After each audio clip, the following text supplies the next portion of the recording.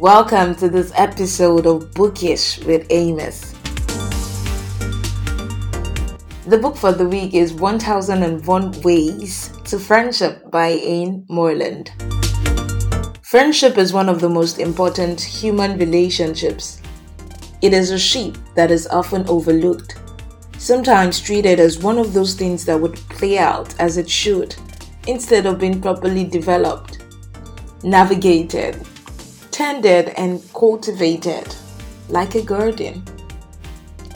In this book, there was a particular saying that was repeated severally in different ways but means the same thing. So you read things like, to have even one good friend in life is a blessing. The gift of friendship is the greatest gift a person can ever possess. Life is nothing without friendship. This just awakens you to the reality of your wealth. You gotta ask yourself, are you rich in things or in people? That's something to truly think about and answer honestly.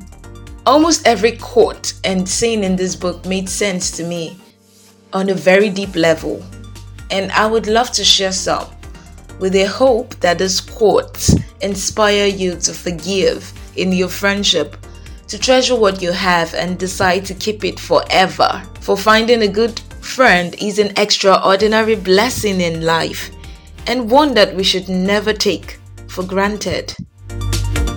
Who is a friend? It describes a friend as the first person you want to call when you hear good news. A true friend is someone who likes you and doesn't want anything from you. What is friendship?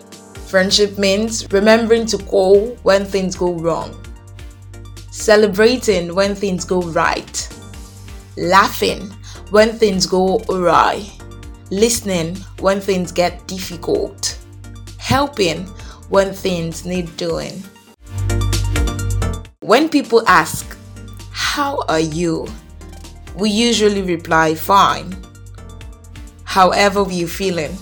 But when close friends ask, you can tell them the truth because you know they really care. So we can say friends are the ones who ask, "How are you?" and wait for a response. The worst affliction any human being can have is to know no one who cares. Do you have a friend who really cares about you? If you have even one friend you can trust completely and rely on absolutely, then you are the most blessed person in the world.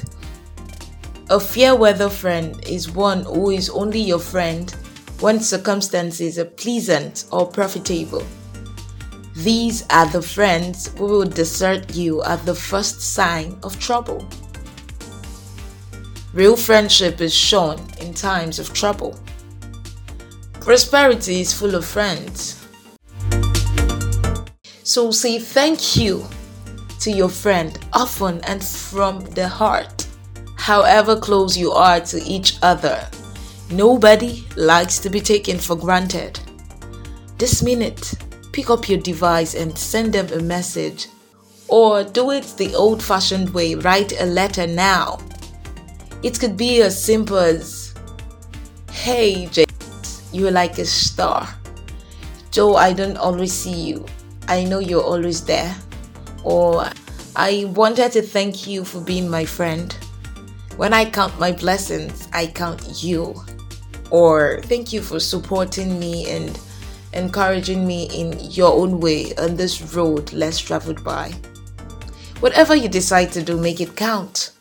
Do it often. Let it be from your heart. In essence, don't take your friends for granted. Giving gifts to friends is a way of showing them how much you appreciate them, especially if they are chosen with thought, love, and care. When last did you give your friend a gift? Think about it. If it's long ago, you need to fix that.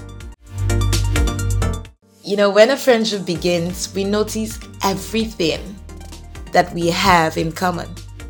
When it ends, we realize how different we have been all along. This is so true. Go back to a friendship that just ended or has gone dry. In the beginning, what was it like? Most likely discovery of your similarities at every turn, and after a while, you begin to grow apart. Silence reigns in, and it's no longer how it used to be, and you begin to see how different you are. There is nothing better than a friend, unless it's a friend with chocolate. Do you agree? I think we'll just replace chocolate with whatever it is that you like. Maybe cake. I have a friend who loves cake. Or books. Because I love books. So there's nothing better than a friend. Unless it is a friend with books or cake. If we cannot be ourselves with our friends, we cannot be ourselves at all. So relax and be you, do you. They are your friends after all. Friendship is based on truth, not lies. And on money and friendship, Anne says before borrowing money from a friend, decide which you need most. Money or a friend? Money and friendship don't mix. Don't borrow money from your friends and don't lend it either, unless you can be sure you won't fall out over it. One thing that separates friends sometimes is distance. And Anne says if friends live far away, make an effort to keep in touch. A simple birthday card, a phone call, or a letter will help to keep your friendship strong. Robert Southney said, no distance of place or lapse of time can lessen the friendship of those who are thoroughly persuaded of each other's worth. Amos is saying it's not distance of place that separate friends, but distance of soul. The best kind of friend is the one you could sit on a porch with, never say a word, and come away feeling that was the best conversation you ever had. You realize you've made a friend when silence falls between you and it doesn't make either of you feel uncomfortable. Was that uncomfortable? We've come to the end of this episode. I hope you found it enjoyable. I encourage you to grab copies of this book for you and your friends, 1001 Ways to Friendship by Anne Moreland. It will serve as a reminder of what you share. Thank you for listening.